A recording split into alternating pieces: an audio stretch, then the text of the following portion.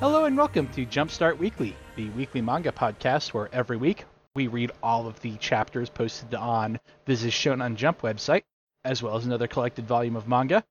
I'm your host, Jeremy. And I'm your host, Kevin. And this week we read Fairy Tail Volume 1, as we are reading shonen stuff all summer yet again. And all I know about Fairy Tail is it's very popular. Yeah. Oh, and the guy who did Rave Master did it. Yep. Before that, though, we have a full Shonen Jump, as always, including a brand new series and a final chapter of a series. Mm-hmm. So let's go ahead and start with the brand new Ayakashi Triangle Chapter 1. That's a name I did not write down, so off to a good start with this one. Yeah. What did you think of Ayakashi Triangle, Kevin? It seems potentially interesting. I do really like the art in it. Yeah. It looks really well done. I looked it up. Apparently, the artist is the guy or trained underneath the illustrator of Bakuman and Death Note. Okay. Which I thought was kind of neat. Because they were like, hey, it's from this guy. I'm like, I don't know who that is, so let me look that up.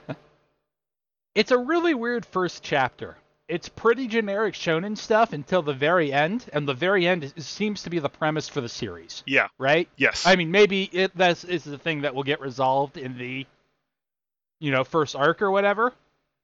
But it seems like the main thrust of the series isn't actually introduced until the very end. Yes.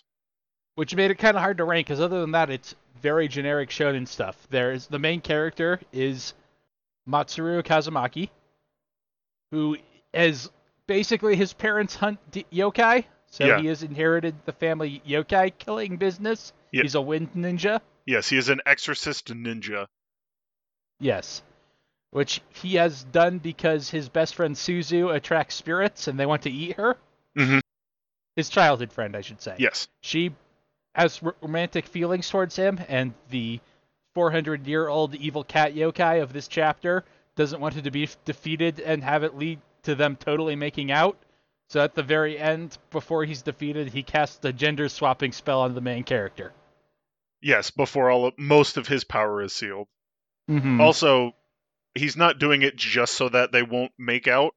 It's initially he's trying to eat her because she looks super tasty.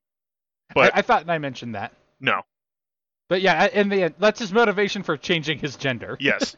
Is at the end when he's like, because his grandfather, he pulls the pacifier from Yu Yu Hakusho of, I've been imbuing my spiritual power into the sealing scroll for 20 years.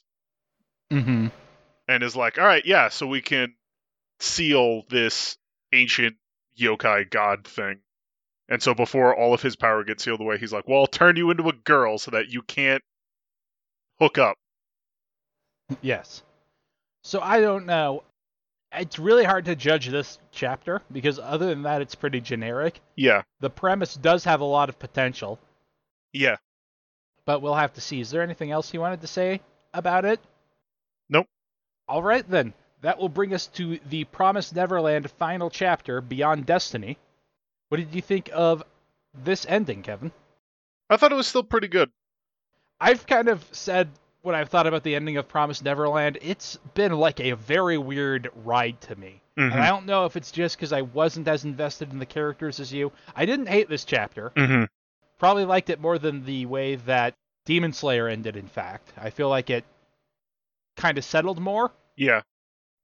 But it just seems thematically really weird. I mean, I've talked about how odd this beat felt. Mm-hmm. And the resolution to it also feels just kind of odd. I didn't dislike it, but it didn't give me, strong ending feelings either. Okay. I did really like it. I liked... So essentially Emma has lost all her memories, which we knew. But she meets up with the rest of the gang after 2 years of them searching everywhere they can think of. And at first she's like, well, I can't be with you guys because I don't remember you all. And at first everyone seems really dejected, like, oh no, Emma lost her memories. But then Norman is like, oh thank God, you're still here. And, it doesn't matter that you can't remember us, we're still family, and we can just make new ones. Yeah. Like I said, I didn't dislike it. Mm-hmm. It just, the whole, cost beat with this felt very odd, and I don't know. The emotions of this arc just didn't hit the way past Promised Neverland arcs really have. Okay. And it's a very odd ending for Emma, I feel. Sort of. I mean, I think the Norman moment's really good. Certainly, I didn't dislike it. Like I said, it ranked pretty high. But similar to, like, the Demon Slayer ending, I guess, I mean, it wasn't the punch I wanted, but I don't know. Ever since Isabella died, like, that beat I thought landed pretty well. I had my issues with that, as we talked about then. Promised Neverland has felt, not like it's on life support, but it's felt like it's very slowly ending, and I didn't feel like it exactly went out with a bang, I guess is what I'm saying. Yeah, but I don't think that it necessarily needed to. Like, I'm not saying that it ended with a whimper and that's fine, but it was just kind of a more gradual ending. Like you said, everything just kind of settled, and that felt nice. Yeah, I suppose. It just didn't do a lot for me. Like, I felt like I would have rather seen, like, what becomes of Emma or Ray or Norman or all of them. Like, it doesn't feel like an ending in a lot of ways, I guess, is where I come down on it. Always leave them wanting more. I mean, similar to Demon Slayer, I'll think of the ending more as them kind of finally winning at Grace Field. Mm-hmm. I'll think of the Peter Rattiri trying to kill himself and Emma stopping him. Like, that's what I'll think of with the end of Promised Neverland. Is there anything else you wanted to say on it? Even though this is the final chapter, maybe we will be treated to a Food Wars style bonus arc that expands on things a little bit more. I'm not saying that we necessarily will, but we could. I wouldn't expect it as much, although I do feel like of all the manga that's ended in Shonen Jump while we've been reading it for this podcast, Food Wars has by far the best ending. Mm-hmm. But like with Demon Slayer, it just felt like that was how the author wanted to end it, and so that's how it ended.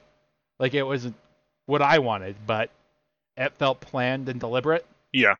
And I would say the same about Promised Neverland. It doesn't feel unfinished. It just doesn't feel like it ended on a strong note to me. But Jump's going to be weird with Promised Neverland and Demon Slayer out. We Never Learn's not got too much longer. Yep.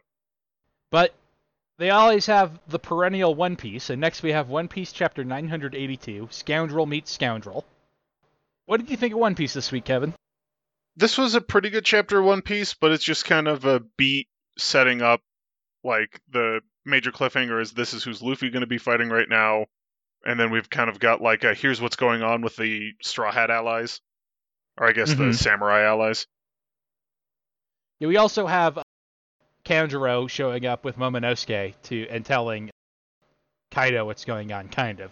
Yes, well, and then Momonosuke, or Momosuke, escaping in the middle of that before he gets executed.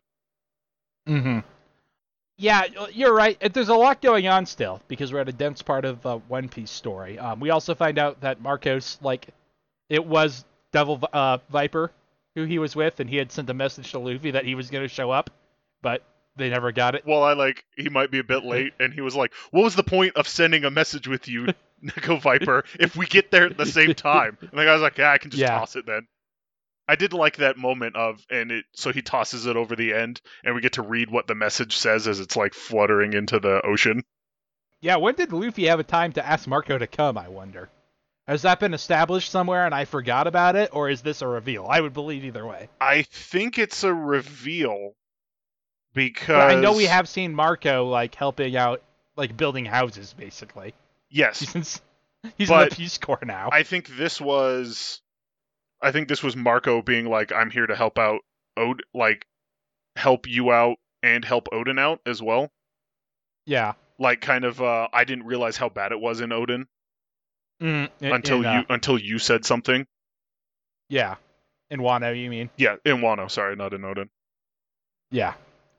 So I think it's more of like, he does like Luffy, so he's like, yeah, I'd help you out, especially when it's like, yeah, of course I'm gonna go help out Wano where Odin lived and his retainers that were part of the crew. Yeah. Also, Kaido refers to Raftel as Laugh Tale, which we know is what Roger called it. Yep. which I think may be important, or it might just be now that we know that's where the name originates. Characters just might shift to calling it that if they have any reason to be in the know. That's the only other note I had, though. Yeah. I do love that Usopp and Chopper are together, because it's been a really long time since they've been fighting somebody, and that feels like a very classic One Piece. Yes. Although they may not end up fighting Big Mom. They might just get away from her and end up in another battle. Totally possible. Because Usopp and Chopper can't take Big Mom, but also Usopp and Chopper taking people they can't take is kind of their deal. Yes. So yeah, I enjoyed it, but like you said, it is kind of a beat. Yeah. In contrast, we have My Hero Academia number 275, Encounter Part 2, which has a lot more action in it. Yes. Shigaraki uses a radio quirk to cut communications so the heroes can't just keep talking. Yep. We get more confirmation, like you said, it was obvious last time, but definitely, in case you didn't know about Search. He's definitely using it, yeah. Yeah. And a Gran Torino and Eraserhead show up to help Bakugo and Deku. Yeah. And I do like how Eraserhead is now like an almost perfect counter to Shigaraki. Depending on how Erasure and multiple quirks works. Yeah. But I do really like that callback, even though I'm a little cool on those early My Hero Academia arcs compared to other people. I really like the callback where Shigaraki's like, wow, you actually are really a cool guy, Eraserhead. Yeah. Yeah, I really like that where he was like, get your rotting paws off my students. Mm-hmm. I was gonna say I also really like the kind of like flash forward image we have of Bakugo and Deku starting to disintegrate. Yeah. But they're saved by Gran Torino before that happens. Like that was something really cool of like them being like, oh shit, we were just trying to lead him away. I wasn't expecting him to immediately get here. Mm-hmm. Yeah. And Endeavor is nowhere to be seen. I mean, presumably he will show up later. He just has to catch up.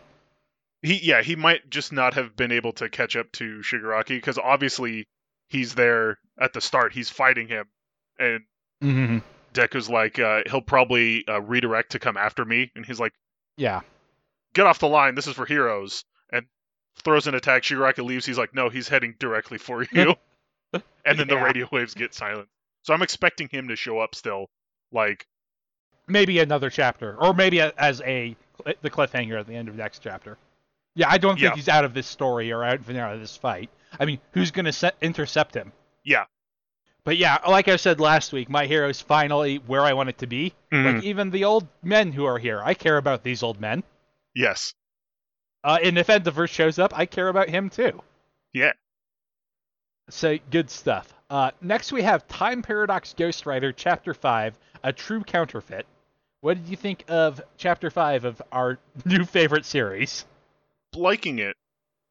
I really liked the thing where he was like, so I know you were lying and said you didn't think this was perfect, right? And she was like, no. And just the kind of whole deal he goes through where he's like, wait, I've been trying to make her White Knight from 10 years from now. And that's impossible. Of course it ends up coming out looking fake and looking not right. Even if I traced her thing exactly, it still wouldn't quite be right. So I really love that she kind of gives him that pep talk of like, you've got to make your own White Knight. And everyone, when he does the redraws, everyone being like, wow, I'm so glad you went back to the style you went with your one shot. Mm-hmm. Like, I feel so much more life in these pages. Maybe it's just me. I like the chapter, and you kind of went over the highlights of it. But this is the first one that felt to me like just a normal chapter of Time Paradox Ghostwriter. Mm-hmm. Like, it felt like a beat. The emotional impacts didn't land that much to me. Okay. I agree with you on those being, like, important going forward. But unlike Chapter 3, which was really weird, or the other chapters, which I really, really liked, this just felt like a normal chapter. And if we get these every week, this series is still going to be one I want to keep. Don't get me wrong. If this is a normal chapter of Time Paradox, then it belongs here, regardless of what is leaving. Yep. But it didn't... The honeymoon felt over in some ways, I guess. It didn't have that sheen that a lot of the chapters did. I wasn't desperate for the next one at the end of it. I gotcha. I'm still really interested to flesh out the future issues of Shonen Jump more. Yeah. Like, exactly what's going on with that. Although, we'll see if that happens. I feel like that's something you maybe save until near the end of the series. There's lots of trajectories you can go with it, though. I didn't mean specifically, like, the mechanics of how he's getting them. I meant, like, just him interacting with the issues at all. Gotcha, yeah. Like, he's done it, like, twice now, essentially. And there was, like, a little thing of, like, oh, can I show her the issues? No, that won't work. So it makes me think that they're sticking around now. Yeah, it is hard to say. I also got that impression, but we don't have confirmation on that. No, and that's what I meant by I'm interested in to see, like, I want him to go back and touch on how the future issues of Shonen Jump are working out. Yeah. Like I said, I still definitely want to keep reading this series. It's by far my favorite new one. But, like I said, it just didn't have that, like, magical shine that a lot of the chapters have. It just felt like a regular chapter to me. All right. Next we have We Never Learn, Chapter 162, X equals Sleeping Beauty of the Literary Forest, Part 3. And I think I've kind of finally put my finger on what's not working for me in this arc. Mm-hmm. It's that, this arc feels true to Furuhashi in a lot of ways. She always had self-confidence issues and, like a martyr complex in a way. Yep. But we saw her get over it in the, like, original run of the manga. And now we've rewound to before that. Yes. So, like, seeing it happen again isn't nearly as interesting, even if I understand, like, that's the core of her conflict, so you want to revisit it. Like, I feel like having her relapse would have been more interesting. Like, I feel like what I might have done, not to, he's a very talented manga writer and artist, and I could not do We Never Learned better than him. But I might do something where Yu-Gi-Oh! Was dating either Ogata or Uraka, and Furuhashi felt like a third wheel. Mm-hmm. Or maybe a new girl. And most interesting version might be a new girl, and he goes to Furuhashi like, hey, I need female psychology advice. Senpai, please help me with my girlfriend. Yes. Like, I think that's the ideal version, now that I think about it. Because, Furuhashi's my favorite character, but we've seen her get through this conflict before. And having a broken leg doesn't change it much. And this felt like a very standard Furuhashi plot, where he has to hide while they have girl talk. I mean, it's basically the exact same chapter as the first We Never Learn chapter I read, which is when Uraka and Furuhashi are in the diner, and he's hiding under the table. Yep. And that's... You putting a finger on that does make a lot of sense, because it's like, I even said, this just feels like another chapter that happened in We Never Learn. Mm-hmm. And it still hasn't gotten an ending feeling or is feeling particularly special. It just feels like, yeah, this is just another one of Yu-Gi-Oh! And Furuhashi shenanigans going on. Yeah, and it feels like by far the weakest, like, Furuhashi Yu-Gi-Oh! Arc. Yeah. And it's supposed to be the final one. Whereas, like, I thought, I had my opinions on the Ogata one as an ending, but I thought it was probably the strongest Ogata Yu-Gi-Oh! Arc. Mm-hmm. Is there anything else you wanted to say? I kind of dominated the conversation on that. But, like, this is stuff we've seen before. It's Valentine's Day and they're making chocolate for him. But again, we saw that in the, the original timeline, so to speak. Yeah. Well, we've seen that even, like, before the timeline split. Like, that... Well, that's what I mean. Oh, I got what you're saying. I thought they had a thing after the timeline split where chocolate was made as well. Maybe. But... Anyway. Yeah. Just, it's not doing what it used to do for me. Like I said, this was the arc I was looking forward to, and now I just want to get out of it. Mm-hmm. Like I said, anything else you wanted to say on it? I'm still liking it. Like, it's still We Never Learn, but I do agree with you. This is just kind of like, I hope something picks up, or this is just kind of be a bit of a flop. And it's not like it's going to make me hate We Never Learn, but it's just going to be like, all right, cool, there was another We Never Learn arc. Right. The first ending of We Never Learn was great, so it's always going to have that to fall back on. Yep. That brings us to Act Age Season 116 More, which starts out with the same reveal as at the end of last chapter, in case you didn't get it. Mm-hmm. What did you think of this chapter of Act Age, Kevin? I really liked this chapter of Act Age. I really liked they have Kay do the reveal, and they cut to, like, outside of the audition room, and they watch all the other people auditioning with Kay, being like, nope, I can't hack it. I gotta quit and work on the basics. Mm-hmm. And then they cut back into it where she was like, well, how many characters do you have? 12, but they have different faces, so probably more like 30. And if that's not enough, I can do 100. And if that's not enough, I'll do 1,000. Yeah. And it just like completely scares the rest of the competition, except for the one lens girl. She sticks around at least Yeah. because she didn't think she was super talented to begin with. So she didn't kind of get knocked down a peg seeing somebody better than her. She was like, I was kind of Yeah. expecting to see better actors than me. Yeah. It's like, oh, Kei Unagi, the famous actress I thought was probably better than me, is better than me? What? She's like, this is literally my first like acting role. I've been a pop idol. So like, Yeah. sure, I'm good, but I don't think I'm amazing. And then just get knocked flat by somebody better than me. It's like, getting into something. Hey, the world champion at this kind of not, but the world champion is better than me at this game. Gee, no duh. Yeah.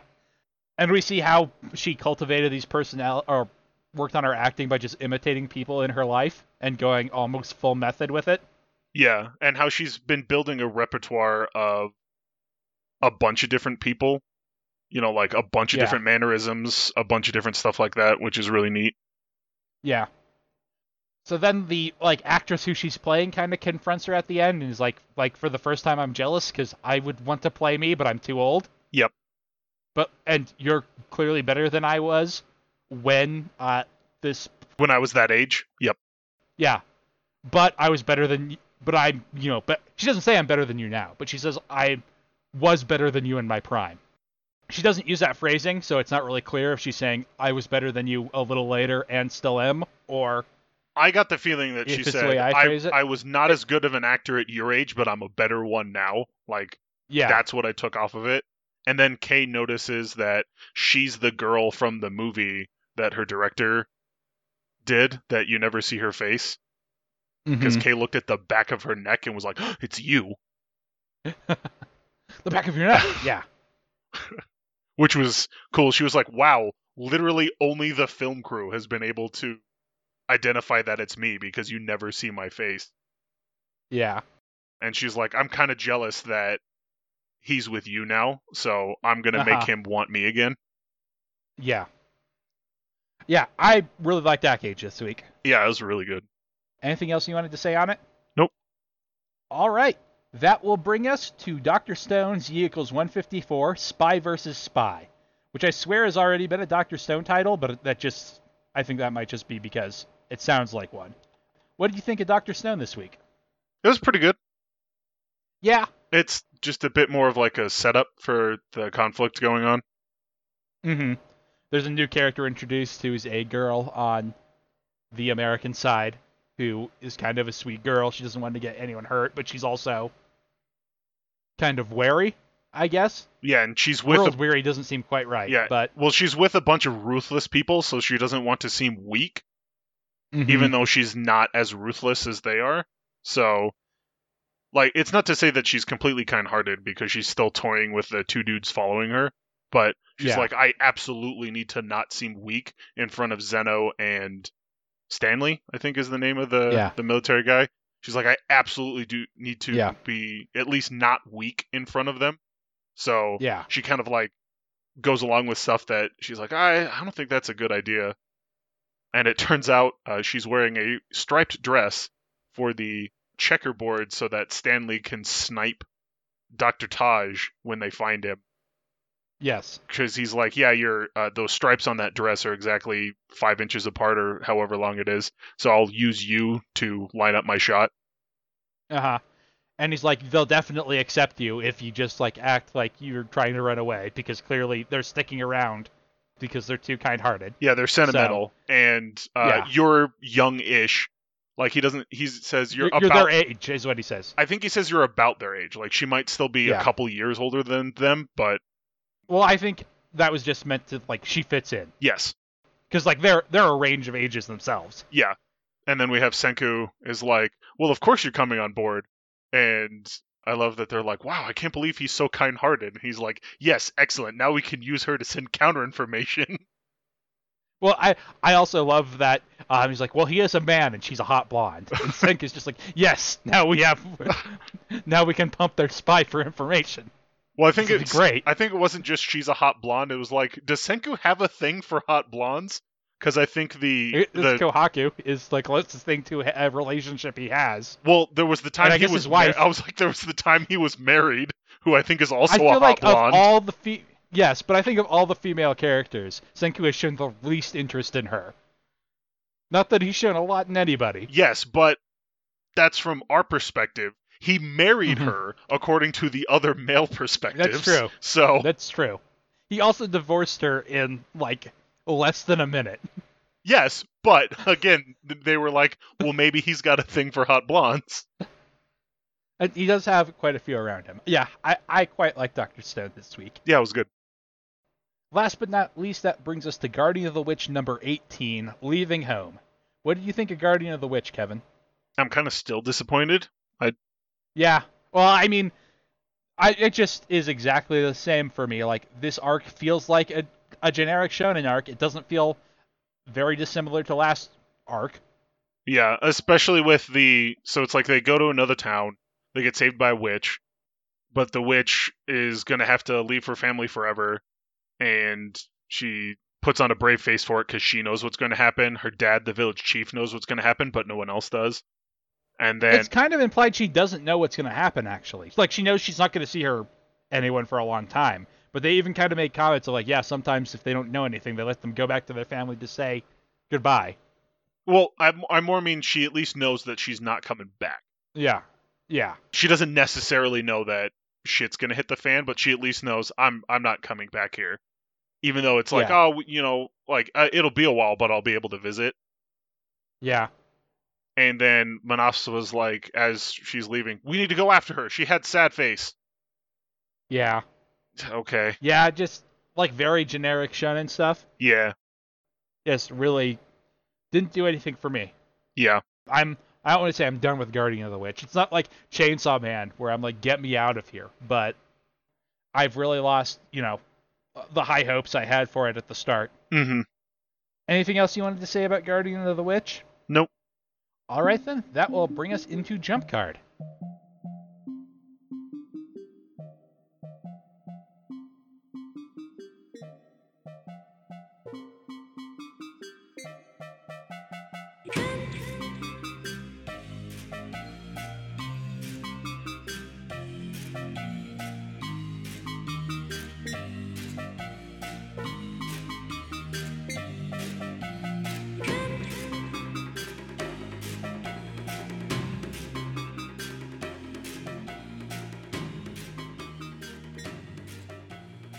Jump Card is the segment of the show where we rank all 20 chapters, not just the ones we talk about every week, from our least favorite up to our favorite.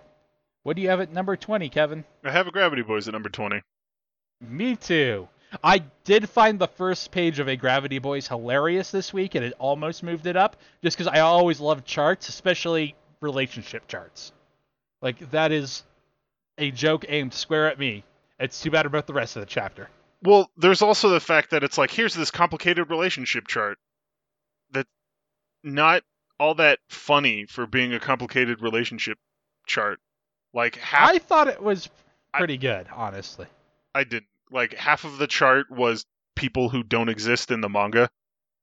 Yeah, see, and that was part of the appeal to me. I thought that joke landed pretty decent. It didn't for me. But like, it would have been funny if there was like one, like, oh, part of the chart down here, here's the relationship between these two people doesn't exist. But like, it took up the entire bottom half of the chart, and a bunch of the other relationship That's stuff true. was like, this is just weird.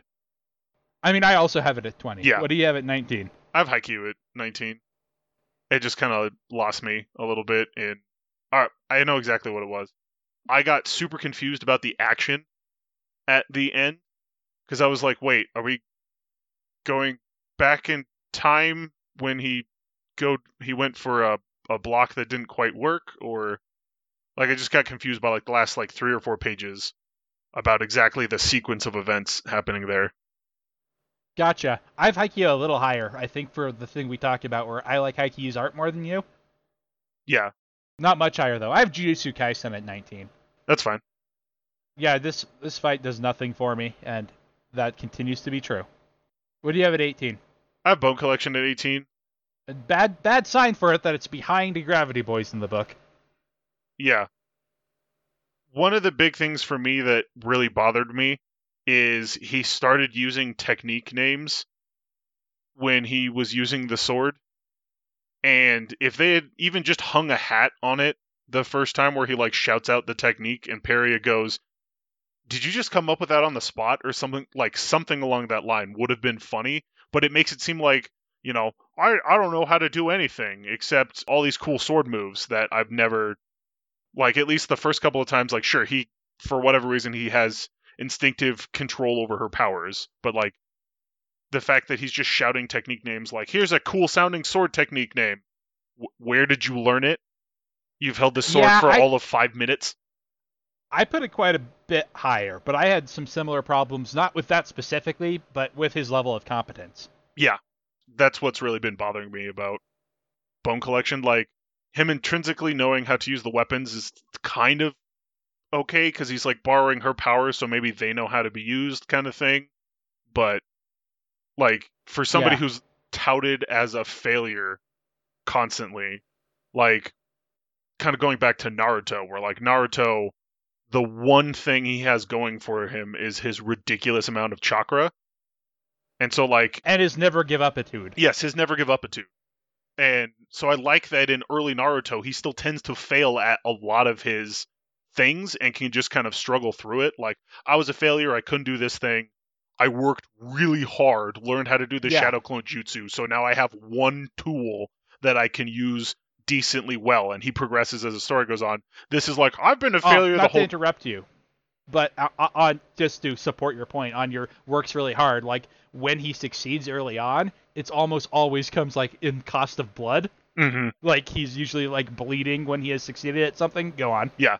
Versus in this, it's like, I was a failure. I only knew how to do this one spell that I did once. And now it's like, oh, I can dodge around and save you from all these zombie things and then use all these cool techniques, and I know how to do all of this stuff. And it's like, where is this coming from? Yeah. I have Haikyuu at 18. Okay. What do you have at 17? I have Undead Unluck at 17. Okay. I thought a lot of the stuff it was introducing was really interesting. I'm not super excited about it. I will say, I suppose at this point, I thought most of the stuff in Shonen Jump this week I found kind of disappointing. I don't think most of it. A good chunk of it. For me, though, the thing with Undead Unluck is it was like, all right, this is kind of cool. So they added a galaxy, but it just kind of had me going, so where did we go from here? Kind of like, that was I was like, all right, cool. So they, like, hung a hat on the fact that there weren't any stars, and Unluck had the ability. She was like, why did you draw them with stars? Oh, well, I wanted the moon to have friends. Yeah. And I was like, oh, that's kind of cool. And, like, literally the universe didn't exist until right now. Yeah. But it has me just going, like, so where do we go from here? Because it's, now they're off to go find another negator, or, like, the world will potentially end. Well, I think they have 2 more strikes before the world ends. It is a little ambiguous, but that's the way I read it. Yes. That they have 2 more strikes. You're correct. They have 2 more strikes before the world will end. But there's just, honestly, I think 2 more strikes is kind of shortchanging yourself. Like, I like the fact that they're like, yeah, we've got this stone tablet, and maybe if there was like 10 more or something like that, so like you could have a bit of a series, but when it's literally, you have to win the next 2 engagements or everyone dies, I mean, maybe they can figure out a way around that, but I was like, that's really shorting your story. I feel like they just have to not, like, they have 2 more failures is how I read it. So, like, you can fail 1 more time to really raise the stakes. But they're pretty high already. That's how I saw it. I don't think it's that bad. And they also, just given the mechanics, always have the ability to win more chances, although that's a little cheap. I think putting yourself on a deadline like that is pretty normal storytelling. Okay. I have Guardian of the Witch at 17, for a lot of the same reasons. Mm-hmm. Just like I said, I'm not interested in the story. The new character doesn't do much for me. It just feels like it's playing the same tune all over and over. Mm-hmm. What do you have at 16? Guardian of the Witch. Okay. I have Martial Magic and Muscles at 16. Okay. I didn't hate it, but like I said, Martial's at its weakest when it's like kind of typical shonen, and none of the jokes really landed for me. Like, and the first time this character with the sister complex showed up, I thought the sister jokes were really, really funny, Mm-hmm. and this time they just didn't land nearly as well. I gotcha. What do you have at 15? So I have Mitama at 15. Okay. It was still pretty funny. Like, I do love the joke that the Polar Fist star, or whatever the name of the move is like Works better the more embarrassed you are. the more dorky you look, not necessarily the more Yes. embarrassed you are, but Well, it's like the yeah. stupider you look, the more powerful the technique is. And at the end, Rina being like, well, I don't know, maybe I can like him regardless of how dorky it looks. And he's like, he goes into his ultimate attack, and she's just, nope, can't do it. We're done. Yeah. That's super good. And like the visual humor is difficult to convey. I thought it was pretty good too. I put it not super high, but higher. I have a Bone Collection at 15. Okay. The fight with the shooting Dogi, I thought was pretty good. Mm-hmm.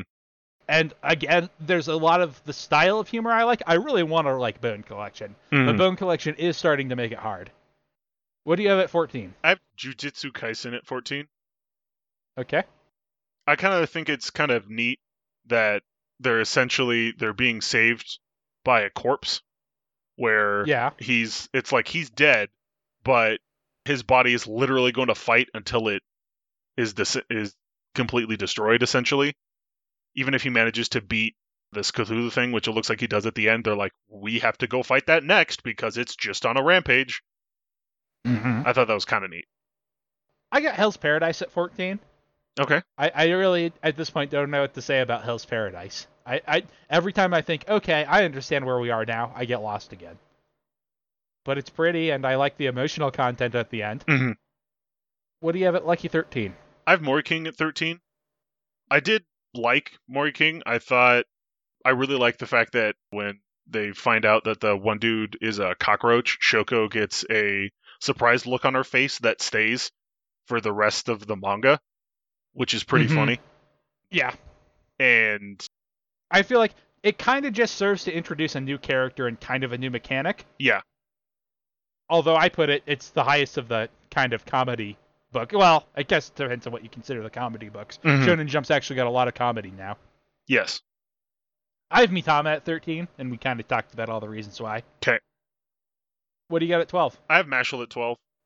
I kind of like the fight where the fact that Mashal's like, I don't know how to swim, and so we got to figure out how exactly that's going to work out. But the one gravity magic dude being like, all right, I just need to crush this dude. But the owls. My sister would be sad if I killed some owls. Yeah. And just the one guy who's doing the, like, I like that they're making fun of the shonen thing where they're like, let me say an excellent one-liner. And the guy being like, you said that, we've seen this guy do that before, but it's like, you said that like it was some big philosophical revelation when it's just like common sense. Yeah. And then he turns it around at the end. It was like, you know who's going to win the fight? The guy fighting for his sister. Like I said, if that joke had landed, I probably would have liked it a bit more, but it didn't for me. Yeah, so it only went a couple of spots higher for me because I did like that joke. I have Undead Unluck at 12, again, just because like the concept stuff it's playing with, I find super interesting. Mm-hmm. And I feel like there's a clear direction for it, unlike you. Although, we didn't even talk about how there's an alien invasion in this chapter that gets defeated in the middle of it, and it's not a problem anymore. Which is not my favorite.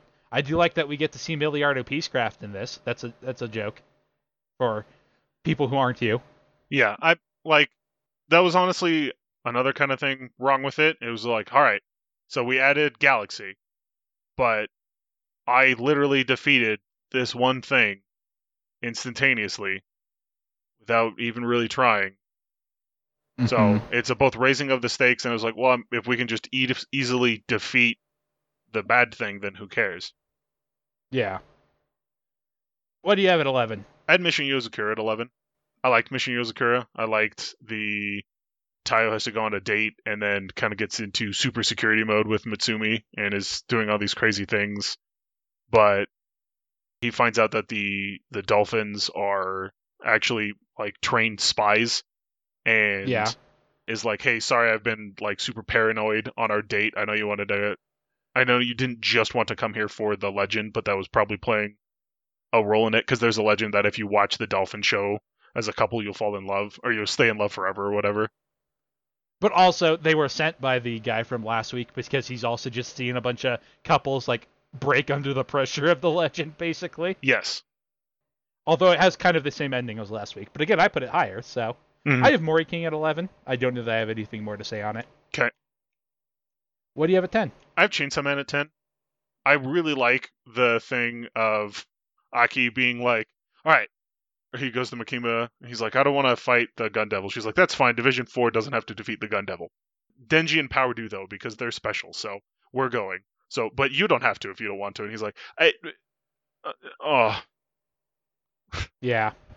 And he and he just caves and is like, all right, can I go? Yeah.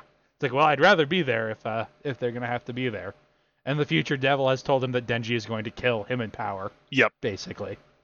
And then kind of hinting at the fact that maybe the Chainsaw Devil is the devil that all other devils fear.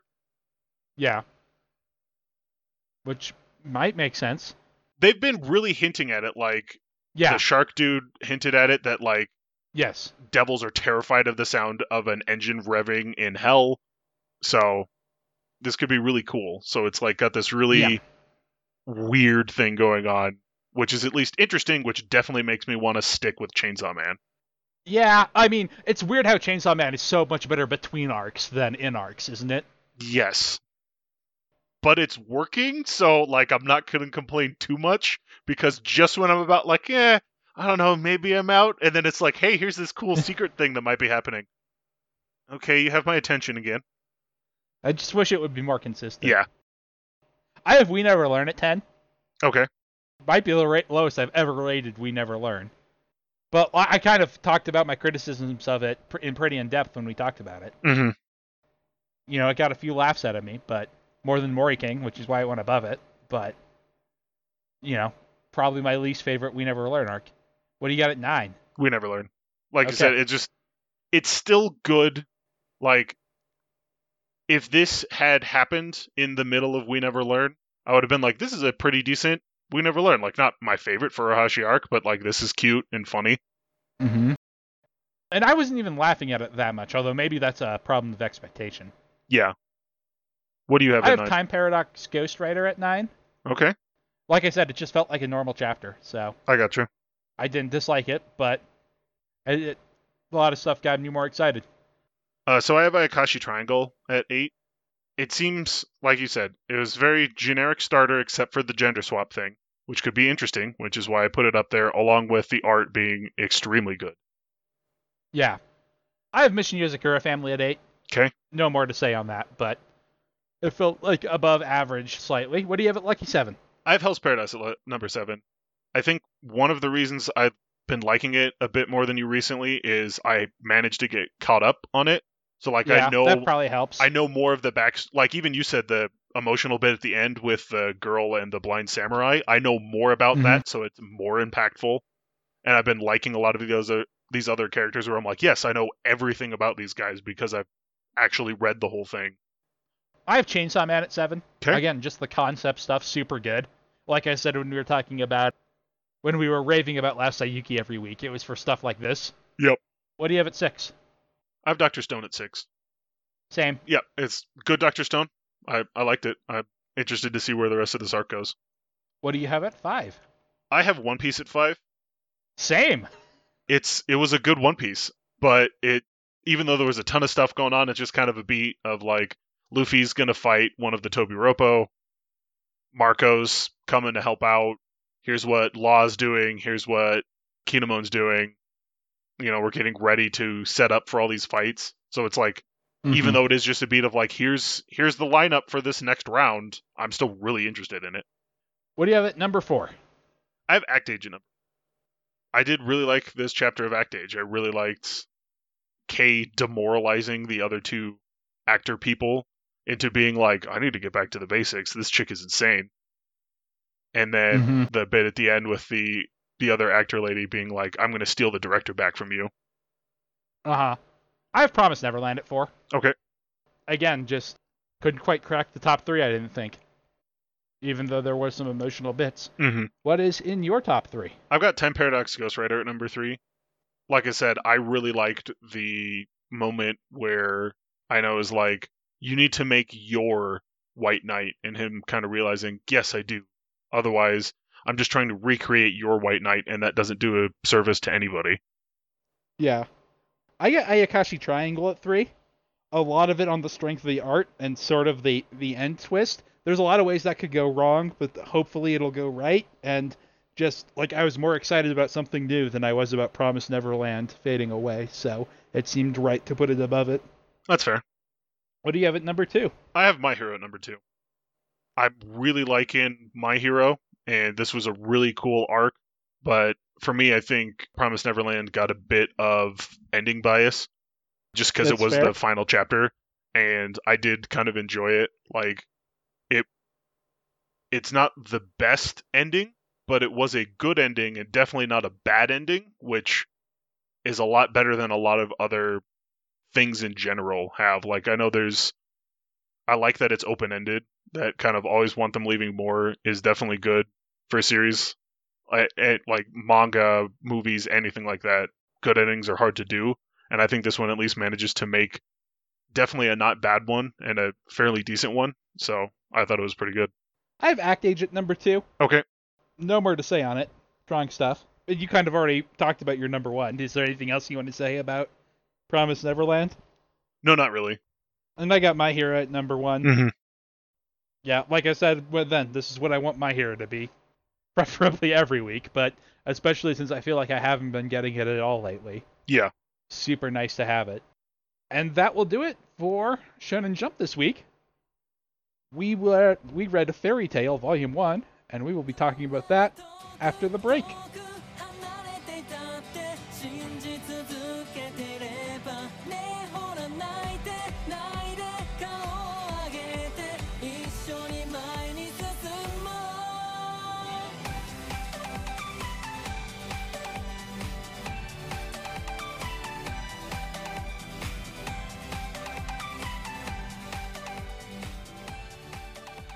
So we read Fairy Tail Volume 1 this week. Like I said, I'm almost completely unfamiliar with it. It hit, big and popular right when I was probably my most out of anime. Mm-hmm. So, I was aware of it, but it always seemed kind of generic to me. And then later I found out it was by the guy who did Rave Master, which I actually fairly liked Rave Master. But I never actually got around to consuming it. What is your deal with Fairy Tail, Kevin? So I started reading Fairy Tail because I was starting to get into manga, and it was like one of the top 4. So I was like, yeah, read Bleach, Naruto, One Piece, and Fairy Tail. Those are like some of the biggest name. Because I remember on one of the scan sites that I would read off of, they had like a ranking, and so Fairy Tail was up there all the time. I don't know exactly what year you came in, but I can't help but imagine Fairy Tail was a pretty distant 4th. Like, yes and no. The big thing being that it was just the top. It was like the 4th ranked one. It wasn't like it had numbers. Yeah, it was for just you to see. Here's number, One Piece number 1, Naruto number 2, Bleach number 3, Fairy Tail number 4. Uh-huh. And so that's when I started doing it. And then I've watched bits and pieces of the anime because I read the manga. Because that was when initially I'd been watching the One Piece anime, got into the manga because that was ahead on the story. And then the exact opposite happened where I was reading Fairy Tail, and so I started watching the anime because it was available. Uh-huh. So Fairy Tail is by Hiro Mashima, who was, not originally, but for a long time, he was an assistant of Odai, writing One Piece. Mm-hmm.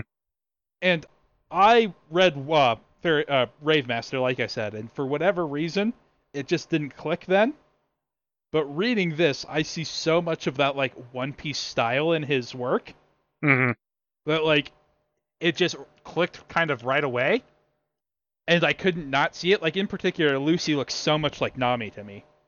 Like, obviously there are some differences in the character design, but many of her face, like, shots just look exactly like Nami. To the point where it's distracting. And What is the main character's name? I want to say Naka. That's not right. Natsu. I actually did write that.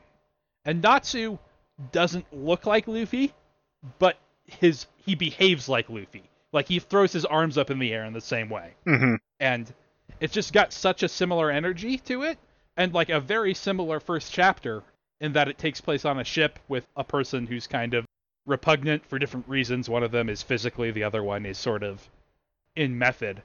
But I couldn't help but notice that, and it doesn't have like the fight scene energy that Odai's work has. Mm-hmm. Like, the fight scenes aren't bad, but they're definitely nothing special. This didn't run in Shonen Jump. I'm not going to say it couldn't hack it in Shonen Jump, but I feel like if it was showing up today, like if it was a brand new series announced right now, my opinion on it would very much be similar to early Guardian of the Witch, which is like, this has some interesting stuff, but like, I don't see how it stands out. I don't see what niche it can carve.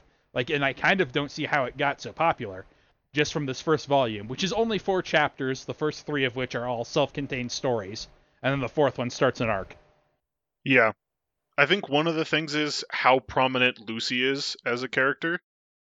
Like, I'm not going to say that Nami's a background character. Certainly but Lucy seems like the number 2 character in this series, which I don't know that One Piece actually has a number 2 character, but it's not a female character. Mm-hmm. I think my problem with that is that Lucy is usually put in compromising situations, even with her extra time. Like, she needs to be saved a lot, at least in these early stories. Yeah. I don't want to say she doesn't seem capable, but she doesn't seem like she's in control of her destiny very much. Like, even her goal is to join the Fairy Tail Guild, but she does that, because she happens to run into Natsu, not because of anything she does. She doesn't do something to impress him and earn it. In the way that she's also very much the viewpoint character, kind of similar to Dragon Ball with Bulma and Goku. Natsu is this, kind of very powerful, larger-than-life character, and Bulma is the more down-to-earth one. And while it's not as bad as some of the humiliations Bulma had to go through because of that, I get a very similar feeling. It doesn't feel like, she's trying to work hard to be one of the guys. Like, it doesn't feel like she's earned a place among equals. It feels like she is this... accessory isn't the right word either, but it feels like she's just kind of being dragged along for the ride. Yeah. That does change fairly quickly. Yeah, and if, like I said, it's only 4 chapters that we read, I could see it improving. It wouldn't even be that hard. They seem to be making, like, motions for her to be more involved. Like, in the 4th chapter, basically Natsu comes to her and is like, hey, I want to team up and be a party, basically. Let's go do this mission. And then the rest of the chapter is kind of, a cameo of Plu from Rave Master, plus explaining the mechanics of how her magic works. And set up. It's not a bad first chapter of a story. But, yeah, I didn't super like the way Lucy was portrayed. And like I said, I found it distracting how similar she is visually to Nami. Not even just like, oh, she looks like her, but the expressions are all very much the same. Mm-hmm. Which, like I said, Natsu has all the same expressions as Luffy, but at least he has a pretty different character design. Although I can't help but feel like he was very influenced by One Piece in a way that I'm surprised more series don't feel, if I'm being honest. Because one of the reasons Luffy is a stretchy rubber man is Odai wanted him to have a fighting style that was kind of fun and non-violent. And Natsu has the power to basically eat things, that he burns up, and that has a similar feel. And that's kind of goofy, but, has a lot of applications in a fight. But, like I said, the fight scenes here just don't have the strength that One Piece fight scenes do. Or even Rave Master fight scenes, I thought, had a little bit more energy. Maybe he's just better at drawing weapon combat, because none of the characters in this are armed. At least that have appeared so far. Most of them stayed not armed. Gotcha. Although more and more complex magic starts getting added. Well, you'd almost have to, right? I don't necessarily blame it for starting simple, either. Lucy has summon powers. Natsu basically has fire powers. Basically, yeah. It's almost simpler than that, even. And, like, it just feels generic in a lot of ways. Like, the one line where she's like, oh, we all have mysterious and dark backgrounds and pasts. Like, is such a weird thing to say, I feel like, even if, it should be true for the story to be better. Saying it out loud seemed really on the nose. I didn't hate Fairy Tail. I just didn't think it really stood out. And, like, it didn't make me really want to reach for the next volume either. Although I also feel like if you've read all of One Piece, you've read all of Bleach, you've read all of Naruto, and you want more, I can see why you would come here. And that's a lot of what it was. Obviously, I was reading it when I was younger, so I wasn't making in-depth analysis like that. It honestly kind of does make sense that a ex-assistant of Odai would have, like, oh, this looks a lot like Nami and Luffy. Well, if you've been drawing Nami and Luffy for several Yeah, years, yeah. even if you're only helping Odai draw Nami and Luffy for several years, you're probably going to be like, all right, so I need to make a female. No, that's just Nami. All right, let's change a little bit. Yeah, it's more how similar she is. Like, and it could be that the guy's style developed more as he went on. I don't know if she looks more distinct by the end. I do think it is a bit more of it develops a little bit during the thing or during the course of the manga, but it is a lot of, hey, I've been looking for more manga to read, and I'm caught up on One Piece, I'm caught up on Naruto, I'm caught up on Bleach, I want more. Hey, here's more. This is still pretty good. Like when you're comparing, if you're stuck comparing something to One Piece and being like, this isn't as good as One Piece. A lot of things aren't as good as One Piece. That doesn't mean I'm not going to stop reading Yeah, them. it just seems odd to me that it got so popular. Though, I can see this being number one in something that's, competing with Shonen Jump. It didn't really have to compete with Bleach and Naruto and One Piece. It only kind of had to. It is one of those things that it's like, when you take a swing at the king, you best not miss. And when I see all this One Piece in it, but I don't see the energy that Odai puts into fight scenes and the like, and it doesn't have the same, caliber of villain, like, it's very easy to see what it's missing because it is so close to something that isn't missing those. I will say the villains definitely start getting way better. Yeah, to be fair, the early One Piece villains aren't any better than this. The Mountain Bandit King, Elvira, and Axe Hand Morgan aren't anything to write home about. Yep. But it seems lacking in a voice. Everything that happens seems very generic and by the numbers to me. Like I said, though, it's almost surprising that more series haven't borrowed as much from One Piece as this one has. In, tone of characters and such. And, I am comparing this disfavorably to Naruto. Naruto didn't do anything with its female characters either. Yeah. Lucy just, I think, feels more egregious to me because you're right, she is at the front more. And I think that could be a strength for the series, but at least so far, she's already accomplished her goal, so I don't really know what she wants besides more money to, I don't know, buy things? It comes out fairly soon, I think. I was honestly surprised that Volume 1 was only 4 chapters. I thought it was going to be longer. Because I think it's during this mission, more of her backstory gets revealed and part of the, more of her motivation comes in. Because, that's one of the nice things is she stays a major character for a very long time. Basically the lens for most of the series that I can remember. She's definitely the most interesting character in Fairy Tail. But, even with that, I don't find her especially interesting, I guess. Mm-hmm. Because I don't really know why she wanted to join Fairy Tail. It kind of says, but it seems to just be, super shallow reasons of the magazine she likes says they're cool. Yeah. And even that messaging just sort of seems it seems very designed and by committee, and it's kind of this is a popular thing. This kind of protagonist is good. You should have a cute heroine as well. Mm-hmm. So yeah, it didn't really grasp me. Is there anything else you wanted to say on Fairy Tail? I still like Fairy Tail. This would definitely be something that I would, especially because I found out Fairy Tail is on the Crunchyroll manga app, which is where I read this one. So I knew Volume 1 was only chapter 4.5, but the app was only slightly confusing to go through, because when you click on the series, it lists all of the volumes, but when you click on the reader, you can just continue through chapters. So it didn't give me the volume break until I went to chapter 5, and suddenly there was a page for volume 2. I'm like, wait, what? But I still I like the quirkiness a lot of the side characters that we get introduced into this. Gray with his almost always being naked, the guild leader being able to turn into a giant. Yeah, I suppose that's another thing I should say that I didn't really mention. Very few of the jokes landed for me. There are one or two of them, but those quirky characters, part of what I was saying when I said it felt generic and kind of by numbers, It felt like he's like, okay, let's just throw a lot of quirk in here, and none of that really landed. There are some better setup jokes at different points in it, but a lot of the character stuff felt like they're quirky for the sake of being quirky. Mm-hmm. I know. I just kind of liked the ragtag bunch of misfits vibe that all of Fairy Tail had going.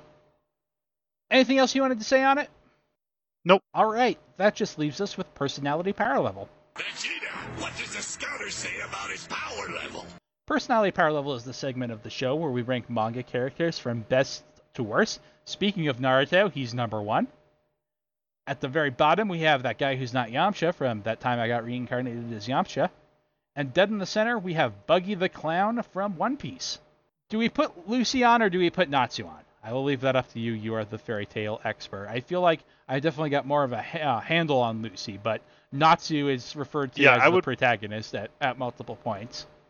Yeah, I would put Lucy on, especially because you have more of a handle on her, as opposed to Natsu, who you don't have as much of. Okay. So, the character that I started comparing her to were Nami, who I definitely don't think she's as good as, and Bulma, who I would also say she's definitely not as good as.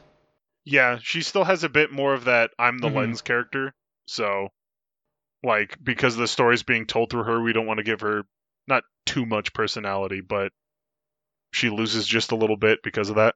I don't think she's quite as good as Yona from Yona of the Dawn. What do you think about that?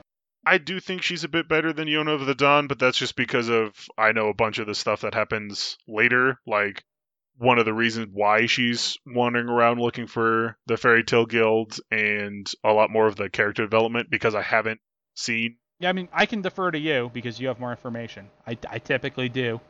Just to me, Yona right now is a comatose girl. What do you about Clear from Claymore? She's above there. I probably should have stopped by her on the way.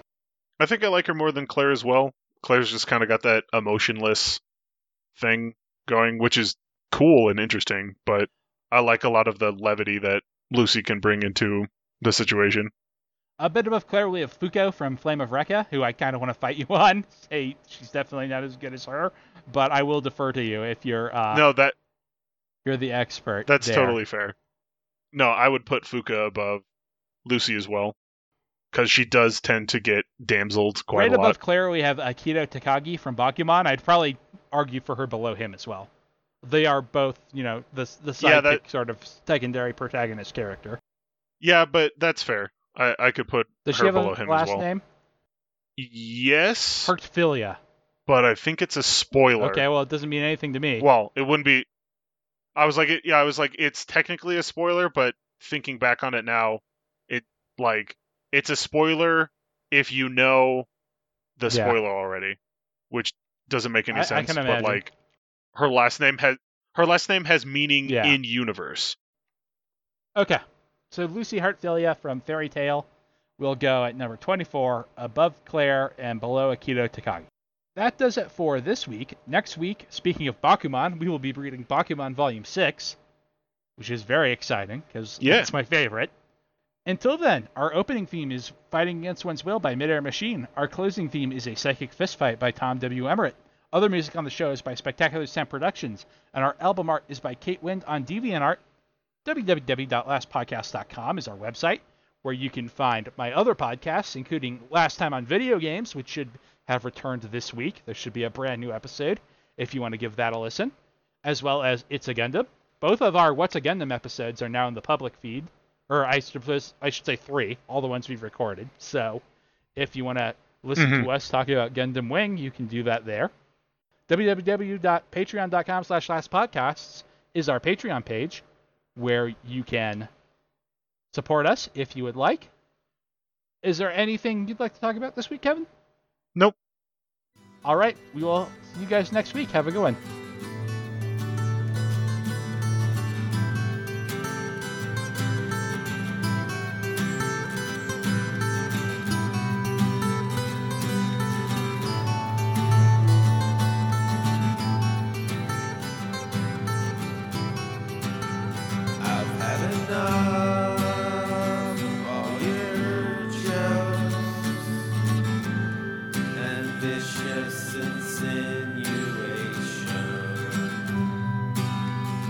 Gotta the stars.